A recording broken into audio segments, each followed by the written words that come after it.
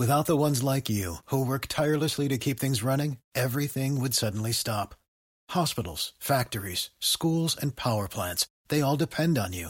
No matter the weather, emergency, or time of day, you're the ones who get it done. At Grainger, we're here for you with professional-grade industrial supplies.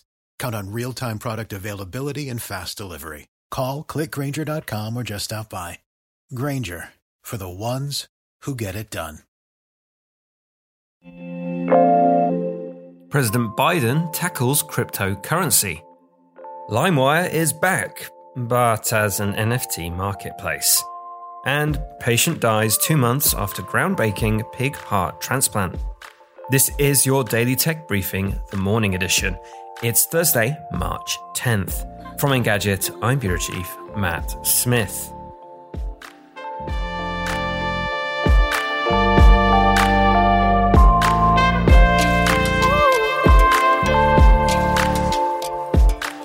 He's a little late to the party, but President Biden has signed an executive order detailing the country's first whole-of-government strategy for exploring cryptocurrency and other digital assets. Officials at multiple bureaus will explore the risks and potential advantages of crypto. According to the order, the Treasury Department will recommend policies to protect people and businesses, as well as regulations to protect against systematic financial risks. The most intriguing part, however, may be the possibility of a central bank-backed digital currency. It's still early days for now. In May, LimeWire is relaunching as a mainstream-ready digital collective marketplace for art and entertainment.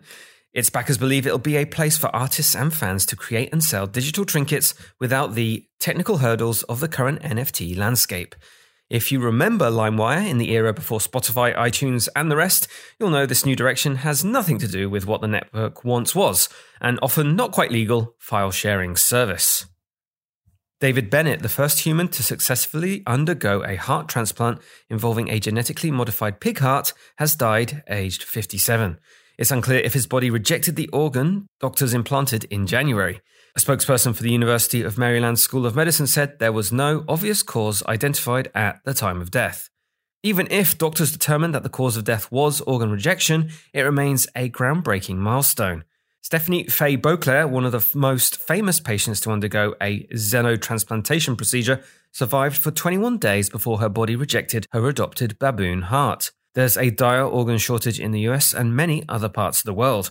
According to the Health Resources and Services Administration, about 17 Americans die every day waiting for an organ transplant. And that is your Thursday morning tech briefing. Catch up on all the full stories, reviews, and more over at Engadget.com. And if you like what you're hearing, subscribe to our tech briefings wherever you get your podcasts. Thanks for listening, and I'll be back tomorrow.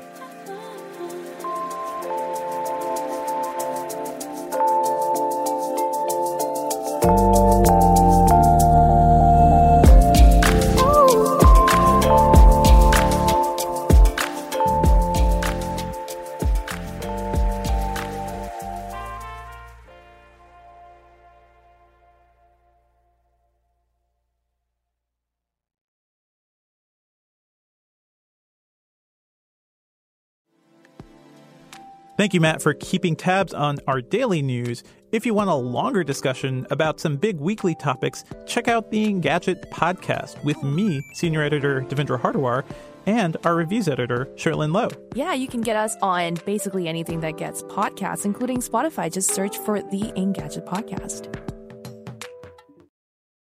Step into the world of power, loyalty, and luck. I'm gonna make him an offer he can't refuse. With family, cannolis, and spins mean everything. Now, you wanna get mixed up in the family business. Introducing The Godfather at ChumbaCasino.com.